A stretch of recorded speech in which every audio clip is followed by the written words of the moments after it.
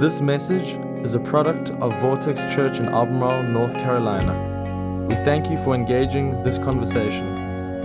Messages like this one are great resources to help us grow, but they cannot replace being a part of a local church.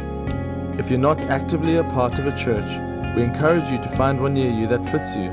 Visit it and get involved. And we hope this message gives life to you today.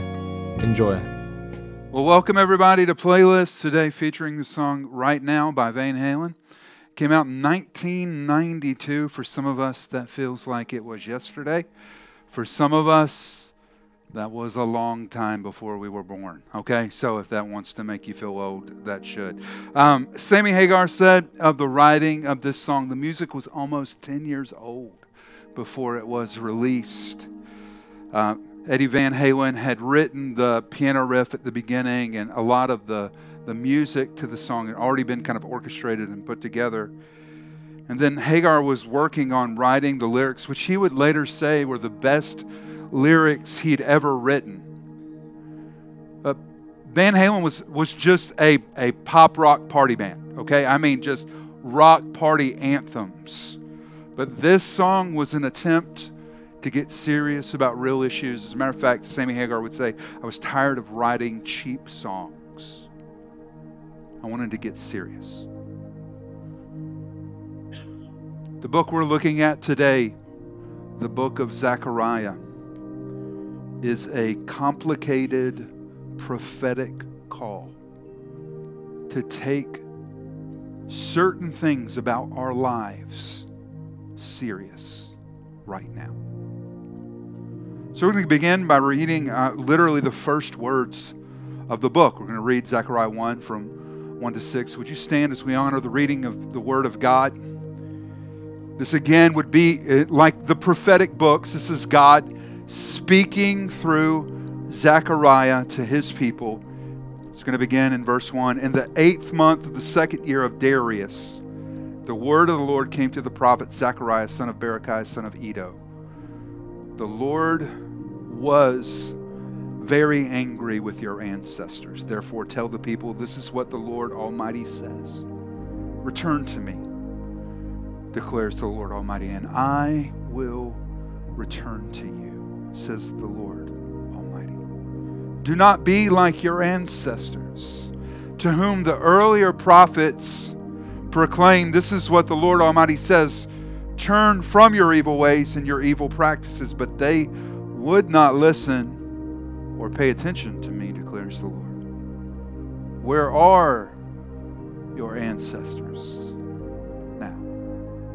And the prophets, do they live forever? But did not my words and my decrees, which I commanded my servants, the prophets, overtake your ancestors? Then they repented and said, the Lord Almighty has done to us what our ways and practices deserve, just as He determined to do. Let's pray as we get started. Father God, we just pray that as we focus the attention of our hearts onto your word, that you would speak to us today. God, that you would encourage us. Some of us come in having walked through some stuff this week. God, where we are weak, would you give us strength? Where we feel broken, God, would you bring healing into our lives? And where we feel lost, would you save us? We pray that in the name of Jesus. Amen and amen. Take a seat, and as you're taking a seat, touch your neighbor and ask them, are you ready to get to work? Now look back at that person and say, I didn't know we were supposed to be at work right now. I'm late. I'm not even there. I want to review, just so you know, where this book falls in the timeline of the Old Testament. The Old Testament, after the garden, the fall of man begins with the story of redemption. And the story of redemption doesn't start with God starting a church. God starts a family, okay? So he begins with Abraham, Isaac, and Jacob. All right, the very beginning. So Abraham is preeminent at the start of the Old Testament. And then God uses, as that family grows, Abraham, Isaac, Jacob, and then the 12 tribes of the 12 sons of Jacob. They become a people, not just a family. So God uses Moses then to rescue his people out of Egypt. And God, through Moses, leads them out and then leads them into the promised land. Then once they're there and they are a people and a nation, there are kings that rule and reign over them. King David becomes the prototype of a good king. He is the stick by which every other king will be measured against. There are good kings and there are bad kings, and because there are a lot more bad kings than there were good kings, God sends judgment on his people, first using the Assyrians to take out the northern kingdom, and then using the Babylonians to take out the southern kingdom. The people of God are taken away into exile. So the nations are obliterated, the people are led away. That's the fourth major thing to understand. So where are we today? We're in post-exile Jerusalem. We're after the exile. So after the exile, there's a period of time when the Persians allow the Israelites to return to their native land. And so they're there. Now in week 2, Brian Barker shared about Nahum, which is a prophecy against Assyria. It's kind of like a sequel to Jonah. We know Jonah, right? Jonah gets swallowed by fish. Super famous story out of the Bible, right? Some of us have a hard time believing that there could be a fish that's that big, but okay, that's the story, okay? Jonah, Nahum, sequels. The book that we're looking at today, Zechariah, is a sequel to another book. It's a book named Haggai. It's named for, that's a really fun name. I don't see a lot of kids get named Haggai, okay? All right? And that's another minor prophet in the Old Testament. So I want to review that because that's really going to set the stage for you to understand where we are today. Haggai chapter 1, verse 2, thus says the Lord of hosts, these people say the time has not yet come to rebuild the house of the Lord. So Haggai's just out of the gate. These people who have returned back, everything in Jerusalem was destroyed. The temple destroyed. So now they're saying, after they've returned, it's not time. It's not time to rebuild the temple. It's not time to do the work. It's not time. Why are they saying that? Because the temple's been destroyed. Now, just to make this clear, from the very beginning of all of this, God's intentionality was that He, as a holy God, could dwell with the people that were not holy. He loves you so much, He wants to be with you. He wants to be near you. He wants to love on you. He wants relationship with you. This is why the sacrificial system in the temple becomes so important, because this is where we were allowed to make sacrifices so that for a period of time we could be in the presence of God. God wants to be with His people. And so He's looking at, you're saying not now? Then the next couple verses, then the word of the Lord came by the hand of Haggai the prophet. It is time, or is it a time for you yourselves to dwell in your paneled houses while this house lies in ruin? He's talking about the house of God. Like he's saying, God through Haggai saying, you got a really nice house, but my house is in ruin.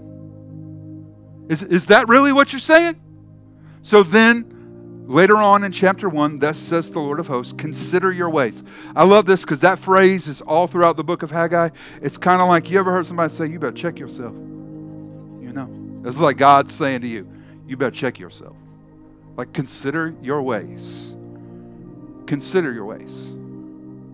Go up to the hills and bring wood and build the house, that I may take pleasure in it, that I may be glorified. What God's saying, listen, I want to be with you. This is not about like some kind of worship rite. This is about a sacrifice that allows me to be with you. I want to be with you. This is for you. So notice this verse in verse 14. The Lord stirred up the spirit of Zerubbabel, right? That's a fun name to say. Okay, another name you don't see kids get named today, okay? Can you imagine having to yell at a kid whose name was Zerubbabel? That'd be a lot of fun. Then the Lord stirred up the spirit of Zerubbabel, son of Shealtiel, governor of Judah. So this is important to understand. He's the political leader. Okay? and the spirit of Joshua, son of Jehozadak, the high priest. So the political leader and the spiritual leader, God has stirred their spirit, in the spirit of all the remnant of the people. That's what the people who came back to Israel, they were called the remnant. And they came and worked on the house of the Lord of hosts, their gods.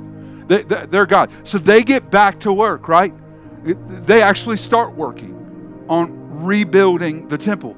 Here, this is a very important thing to understand these two books. Haggai dates to 520, early 520 BC. Zechariah dates to late 520 BC into about 518 BC. They are literally within months of each other.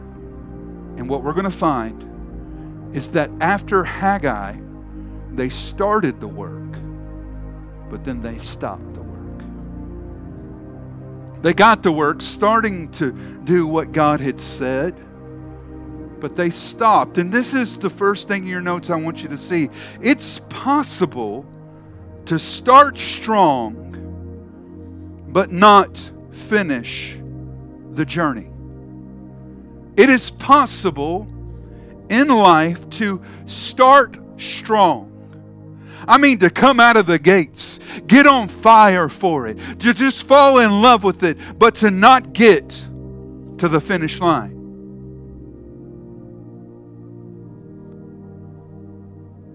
I've come to see that there are 3 stages of any journey, any discipline, any pursuit.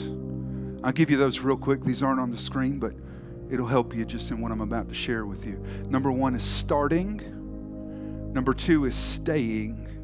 And number 3 is finishing. Starting, staying, and finishing. It's important to start. It's important to start. Y'all listen, some of y'all have felt the Lord tell you to do some things. And you have argued with the Lord, well, I can't do it because I don't have all these things. You're like, God says, I want you to start journaling. You're like, well, God, I need a nice journal, and I need all the pens, and I've got to have all. And God's like, no, just start. Well, God, I start serving. Well, I need to figure it all out. Where am I best? No, just start. Go do something for your neighbor. Well, what do they like? I don't know what they want. Just start.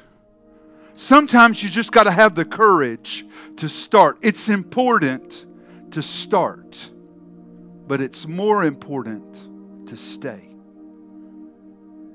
Oh, I love a good wedding day. It's wedding season around here, you know. I know some of y'all were probably at weddings yesterday. I love a good wedding day. That's the start, isn't it? It's a beautiful day. There's a lot of ceremony. As a matter of fact, I've seen some of y'all's wedding day pictures posted for some anniversaries recently.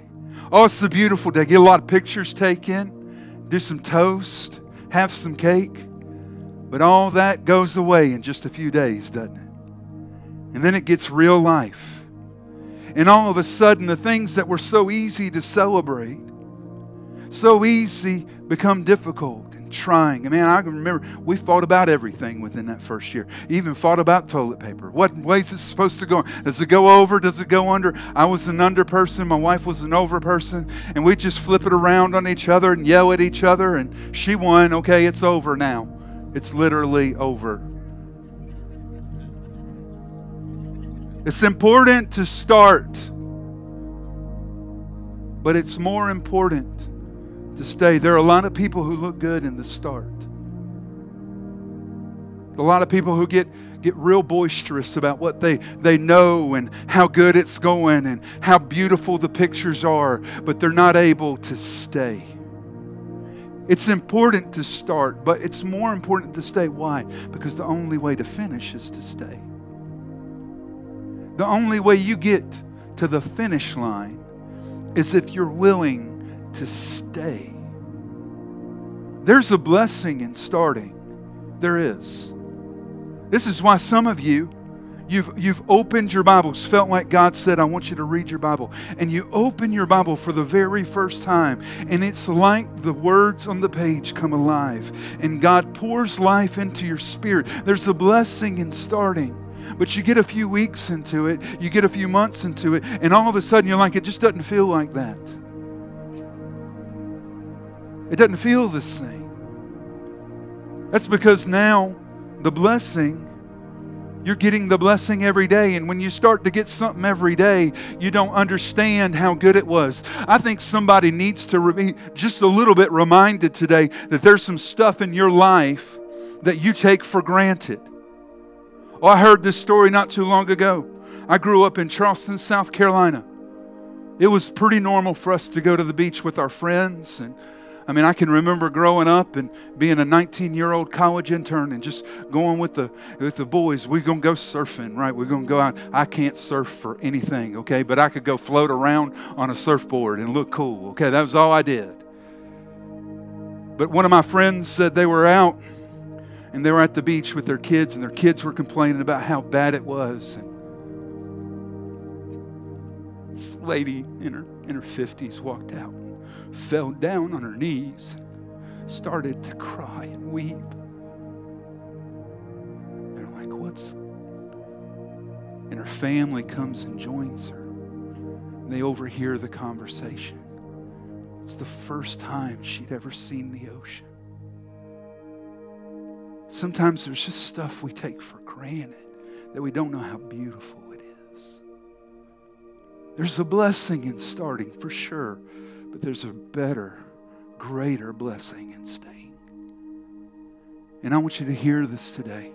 God wants you to finish. He wants you to finish this journey He's called you into. For sure, the journey of following Him. I don't know about you, but I want to get to the end of that and hear God say to me, well done, good and faithful servant. I want to hear that. But I want to finish the journey of marriage and the journey of parenting and the journey that comes with my calling. I want to finish these journeys. But the only way you finish is to stay. Is to stay. See, Zechariah is 8 different prophetic visions all the way through the book. And it's pretty interesting in maybe a different way than other prophetic writing. Zechariah will explain that along the way. And that's helpful because his visions are weird. I'm just going to be up front. It's like, then I saw a great bucket. And it had a lead top on it. And the angel opened the lid. And there was a woman in the bucket. And you're like, Zechariah, I don't know what you ate, but it probably wasn't good.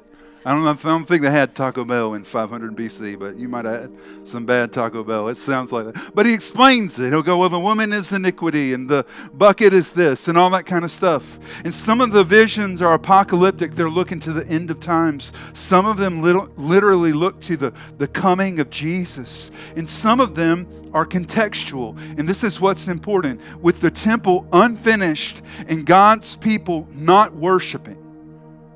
All right, sitting, as Haggai said, in their paneled houses, saying it's okay that the house of God is in ruin. God uses this prophet to call His people back to work.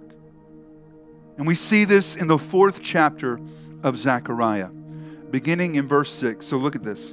He said to me, this is the word of the Lord to Zerubbabel. Now we see that name again, right? Super fun to say. All right. And notice what he says. Not by might, nor by power, but by my Spirit, says the Lord. It's a subtle rebuke. In other words, you tried to do this in your own strength. But there's something real big that I've called you to do, and the only way you can do it is by my Spirit. Notice what else he says. Next one. Where are you, mighty mountain? Before Zerubbabel, you will become level ground. Now, this is important.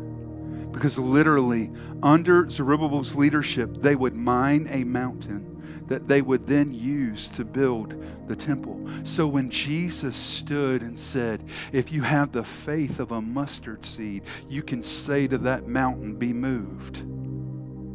This is exactly what he was referencing. Then Zerubbabel will bring out the capstone to shouts, God bless it, God bless it. Y'all listen. The capstone in masonry was the last piece of the puzzle.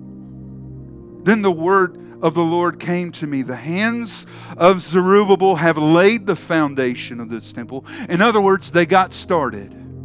But his hands will also complete it. then you will know that the Lord Almighty has sent me to you. Who dares despise the day of small things, since the 7 eyes of the Lord that range throughout the earth will rejoice when they see the chosen capstone in the hands of Zerubbabel.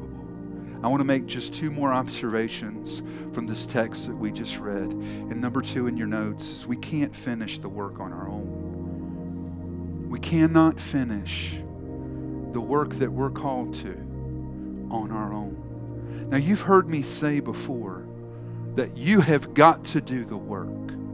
Proverbs 21 says, the horse is made ready for battle, but the victory is the Lord. There's some stuff we have to do. In our lives, proverbially, we have to get the horse ready for battle. There's some stuff nobody else can do it for you. There's nobody who can pray for you. There's nobody who can read the Bible for you. There's nobody who can change your attitude other than you. There's some stuff that only you can do for you. And we have got to make sure we're doing our part. We've got to do the work. But there's some things we cannot do. There's some things in life. Some of you right now have hit a wall in your life because you're asking for some things. You need some things to happen in your life that you can't do for yourself. And I want to submit to you that that's a holy place to be. When you get to a place where your strength ends and you need the strength of God, you'll never be able to finish God's journey in your own power. And I need you to hear that in the sense of us following Jesus. Like, we're not going to be able to finish that journey in my own strength. It is by His strength in me. But that's the journey of saying, I want to end this marriage journey together. I want to end this parent journey. I want to end the journey of my calling. I want to end all of those well. I can't do it. If God's called me into it, I'm going to need God to sustain me through it. Did you notice what He told Zechariah? Not by might, nor by power, but by my Spirit, says the Lord Almighty. Y'all listen to what I'm about to say. We need the Holy Spirit. Now, for sure, in Christian churches, we proclaim the need of Jesus in the gospel, and I want you to know that's true. The blood of Jesus is what cleanses us, but Jesus said, listen, I'm going to go away, and the Father's going to send the Holy Spirit, and there's power in the Holy Spirit. Some of us feel weak. We need the power of the Holy Spirit. Some of us feel lost. We need the guidance of the Holy Spirit. We need the Holy Spirit. And there's a lot of us who are struggling in a lot of ways. And it's because our lives are not being led in a way that's sensitive to the presence of the Holy Spirit. And God looks at Zerubbabel and says, listen, you hear me? This is not going to happen by might or by power. The things that you have as a governor to control. I'm telling you what, I'm waiting for some politicians who get that. It is not by might, nor by power, not by the things that we can control. We're going to get to where we're supposed to go by the Spirit of God. We need the Holy Spirit. And can I just say this as a church? We need the Holy Spirit. I have become convinced that there are things within this church we cannot do. We cannot save anybody. It is the Lord who wills and saves. We can't heal anybody. God is the one who heals. We can't even grow the church. But we can lift up the name of Jesus, and the Bible says that if we'll do that, He will draw all men unto Himself. I'm all for systems. I'm all for learning best practices, and we do all that. But there are some things we can't do. 2 years ago, a little over 2 years ago, we were on the cusp of starting our second campus. Late 2019, we had bought and renovated the property, and we were growing. And to be honest with you, the seats looked like this. There were a lot of people who were coming. But then y'all know what happened, 2020. We tried a little bit in 2021. But kind of exposed some things. Like we didn't have enough leaders in certain places. I mean, I'll just give you practically one. Y'all see worship leaders, right?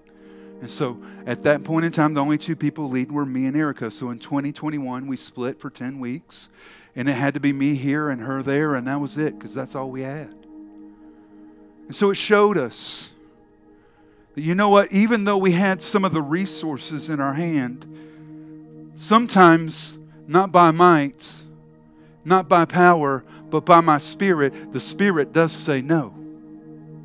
The Spirit does say, you need to wait a little bit. And when the Spirit says no and you need to wait, it's not because God's trying to keep you from it's trying to actually protect you from something. And I look back now and I'm like so thankful, God, we didn't have the right leaders. We weren't really ready for it. Thank you for it, but we're ready for it now. I want you to hear that. 2 weeks from now, we will be one church family meeting in 2 houses. I've used the kind of old Thanksgiving meal at Grandma's house where the family got so big you had to stuff the kids out in the living room. You know what I'm saying? I mean, you're just putting tables in every room, wherever you can shove people. That's where we are. Same meal, same message. It's going to be live at every location. We're excited about it. We're ready for it. But it's about us creating space so that there's empty seats where people can encounter the Holy Spirit. When I've looked at the faces that I've seen in the seats this morning, I've seen some faces of people who've been healed of cancer. I see faces of people who 6 months ago didn't know Jesus, but now they're following Jesus and bringing their friends to church. When I look around, I see marriages who have been healed and restored. I want you to know that this city needs more of that. And we've got to make room so that there's some empty seats where people can encounter the Holy Spirit. It is not by might, not by power, but by my Spirit, says the Lord. We're going to get back to work. I'm telling you what. We're not going to be like those that took a break and we're going to go live we're going to get back to work. And there's some stuff we can't do, but there's some stuff we can. And what we can do is make sure that we've got enough free seats so that somebody who needs the healing of God can find the presence of the Holy Spirit. But the other thing I want you to see from this text is number 3. Celebrate the small steps. I'm going to tell you. I am not somebody given to celebrate small things. My personality is like, we won when I was a football coach, and you'd ask me if we're going to go celebrate. No, we got a game coming next Friday. All right? We got some work we got to do. But I have had to learn that we have got to celebrate the small steps. Did you notice what Zechariah said? Who dares despise the day of small things? You know how you move a mountain? One bucket at a time.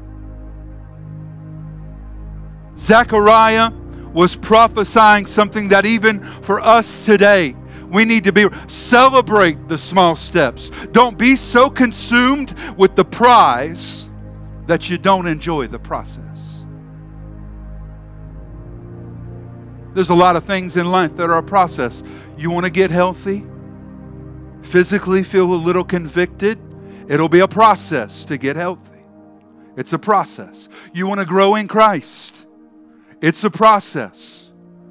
And we've got to start to embrace that process. And what I often see is that the prize is often the process. People who win in an area, they actually fall in love, not with the prize, but with the process. Oh, people who win with money fall in love with saving a little money. Man, I could not understand it when I was a kid. My parents would celebrate saving $1 on something. I mean, they were just those kinds of people. I mean, just hooping and hollering, so excited that they could find this for a little cheaper. Now, my parents have won with money. But they fell in love with the process. You've got to love the process. And if you'll fall in love, y'all listen, this is why this is important. Falling in love with the process keeps you staying in the discipline. And that gets you to the finish line. Oh, I remember when we realized in 2020 that we weren't going to be able to open the campus on time and that we were shut down for weeks. And then when we finally did reopen and we tried it in 2021 for a little bit of time. We did the 10-week trial and we learned. And I said earlier, like we didn't have enough worship leaders to kind of station out for 2 campuses, and started really kind of realizing that there were some spotlights on weaknesses. It kind of began to give us a priority for where here's some stuff we've got to start working towards, and there's small steps. And so then we have these young people who show up. I'll lead if you want me to, and like, oh, okay. So Braden and Austin and Taylor, and they start taking these next steps. And I'm going to tell you what, I would rejoice when they would lead a section of a song, and then when they led a song, and when they did a transition between songs, and then when they led a whole set, and then we just put 2 of them up here by themselves, and neither one of us have to. I'm going to tell you what, there were small steps that in just 3 years we went from 2 worship leaders to 5 worship leaders. You got to learn how to celebrate the small steps. See, if you keep taking small steps, one day you'll look back and you'll be, I can't believe I've come that far. I'm not where I want to be, but I sure am not where I used to be. Small steps in obedience lead to great change. Lead to great change. You see this in the Bible all throughout it. 1 Timothy 6, verse 6, I think this is a phenomenal illustration of this. Godliness with contentment is great gain. Most of us would say contentment, that's a small step. Just trying to say, God, what you've given me in this season of my life, it's enough. I'm not going to be jealous. I'm not going to be envious. God, it's enough. The wife you've blessed me with, she's enough. The husband you've blessed me with is enough. God, I'm content with my family, my kids, my house. And God, I'm going to be pursuing godliness. Godliness is, I'm going to go after God. I'm going to try to be the person God made me to be. And we look at that, and that's daily, small steps, dying to myself. And you look at those 2 things, and you might say, well, that's not that like life. Well, it is, because the Bible says that those 2 together become great gain. As I think about the gospel of Jesus, Jesus illustrates steps for us that we need to take. Just think about it. The incarnation. Jesus leaving heaven to come to earth. He showed up. You realize that showing up is sometimes just the next step. Some of y'all did that this morning. You didn't feel like coming to church, but you came to church. Showing up is the next step.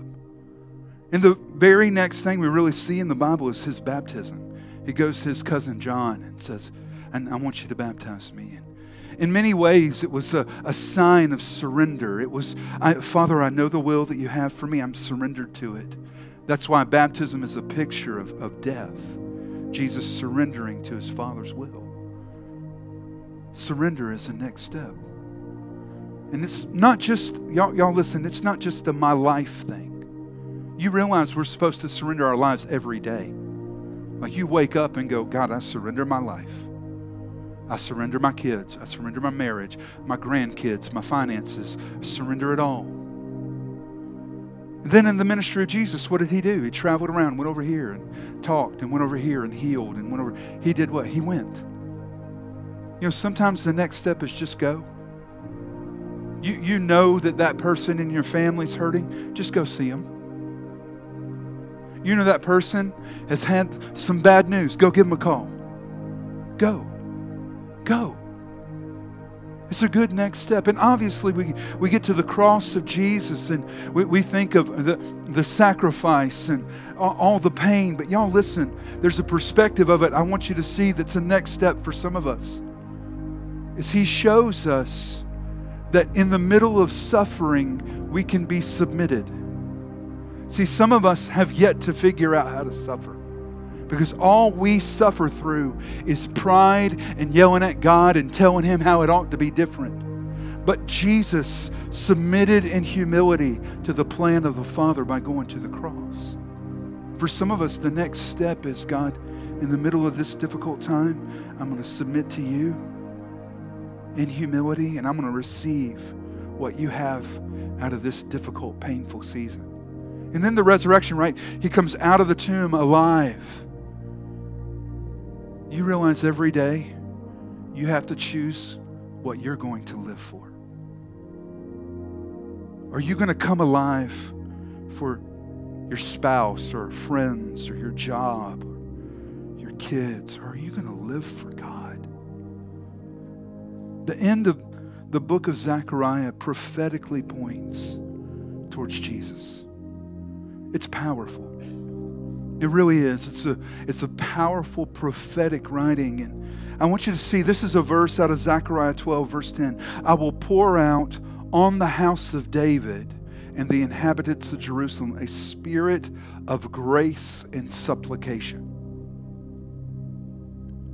I will pour out a spirit of grace, and that word supplication can mean prayer or going after God. And what he's saying is, listen, I'm going to pour out grace, and that's going to release you to come and pursue a relationship with me. But notice what he says next. Hadn't met Jesus. Jesus doesn't enter the world until 500 years later. They will look on me, the one they have pierced, and they will mourn for him as one mourns for an only child, and grieve bitterly for him as one who grieves for a firstborn son. For God so loved the world that he gave his one and only Son, that whoever would believe in him would not die, but have everlasting life. Why are we going to 2 campuses? Because Jesus died for this city.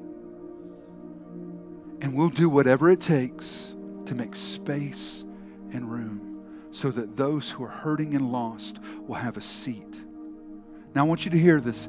If you call Vortex Church home, and right now you're not serving, you need to get to serving. Not because we've already filled out the teams, but because you need to be a part of what God's going to do. Okay? Not just a passive spectator. If you're not giving and you call this church home, y'all listen, pray about giving. Now I'm not even going to command what the Bible commands. But if you're not willing to pray about it, we have other issues than your giving. Pray about it. If you're already serving, you're already giving, can I ask you to do something? Pray and serve big. Pray for our team. Can I just say this vulnerably? The last 3 weeks have been perhaps the most difficult personally for my family out of the last 11 years. We have experienced more spiritual attack than we have ever experienced in the history of our church. Would you pray for us? If you're serving and give, would you show up? Let's just show up and show big. God is on the verge of doing something. I was reminded of this when as I was studying for this message. This little book, Zechariah in the Old Testament, it has spawned quite a bit of things throughout the history of the church. But I read about a story of a man who was actually impacted by this little book. His name was William Cooper. Cooper was born in 1731 to the chaplain who served King George II in England. He would attend the Church of England school, the Westminster School. And even though it was a Christian school, it was faith-based, and he was brilliant academically. When he graduated, he would say later that he knew very little about God. His father was aggressive and driven, and he pushed him into law. And he started serving in the government, but all the while, he struggled with depression and anxiety. Around his 21st birthday, his father passed away. And it crushed him. Found out not too long after that the office that he clerked for was under investigation by the government. And it sent him emotionally reeling. 2 times within the span of a few days, he attempted to take his own life. They were unsuccessful.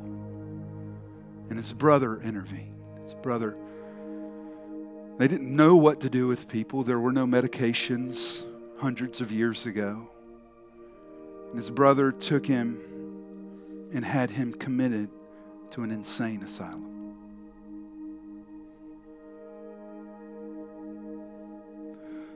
And in the middle of that broken place, this brilliant young man, just trying to grasp towards some semblance of normalcy, began reading the Bible because it reminded him of his father. And one day, he was reading through Romans 4.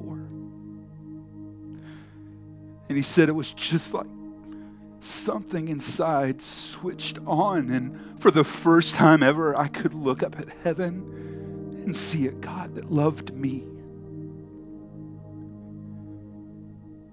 In that room, in that asylum, he surrendered his life to God. After 2 years, he was released. And he went to serve with a family friend who was a pastor.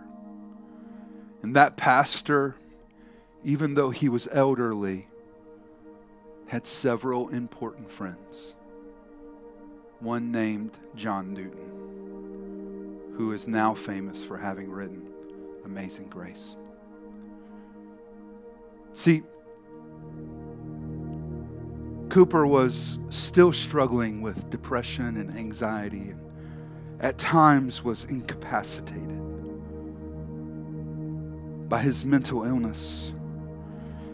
And Newton became friends and loved him deeply. And one point he suggested, why don't you start writing poems and hymns to deal with the difficult thoughts that you're struggling with? Unbeknownst to Newton, William Cooper would become one of the most lauded poets in English history. Having written hymns that were sung all over the world, one of those inspired by a little verse at the end of the book of Zechariah. The words are, "There is a fountain filled with blood drawn from Emmanuel's veins, and sinners plunged beneath that flood lose all their guilty stains. The dying thief rejoiced to see that fountain in his day, and there have I, as vile as he, washed all my sins away." From There's a Fountain by William Cooper. It was inspired by Zechariah chapter 13, verse 1. On that day, a fountain will be opened to the house of David and the inhabitants of Jerusalem to cleanse them from sin and impurity. And I'm here today to tell you that fountain was open when the hands of Jesus were pierced. And the blood of Jesus still today cleanses those of us who walk into spaces like this feeling like we're nothing but trash and we don't deserve a second chance, but there's a God who's willing to give you one. And today, this little book that's thousands of years old points you and me to an opportunity to just simply say yes to God, to receive what He has for you in a moment like this. Thanks for listening. This podcast has been a production of Vortex Church in Albemarle, North Carolina. For more information on our church, we encourage you to visit us online at vortexchurch.com.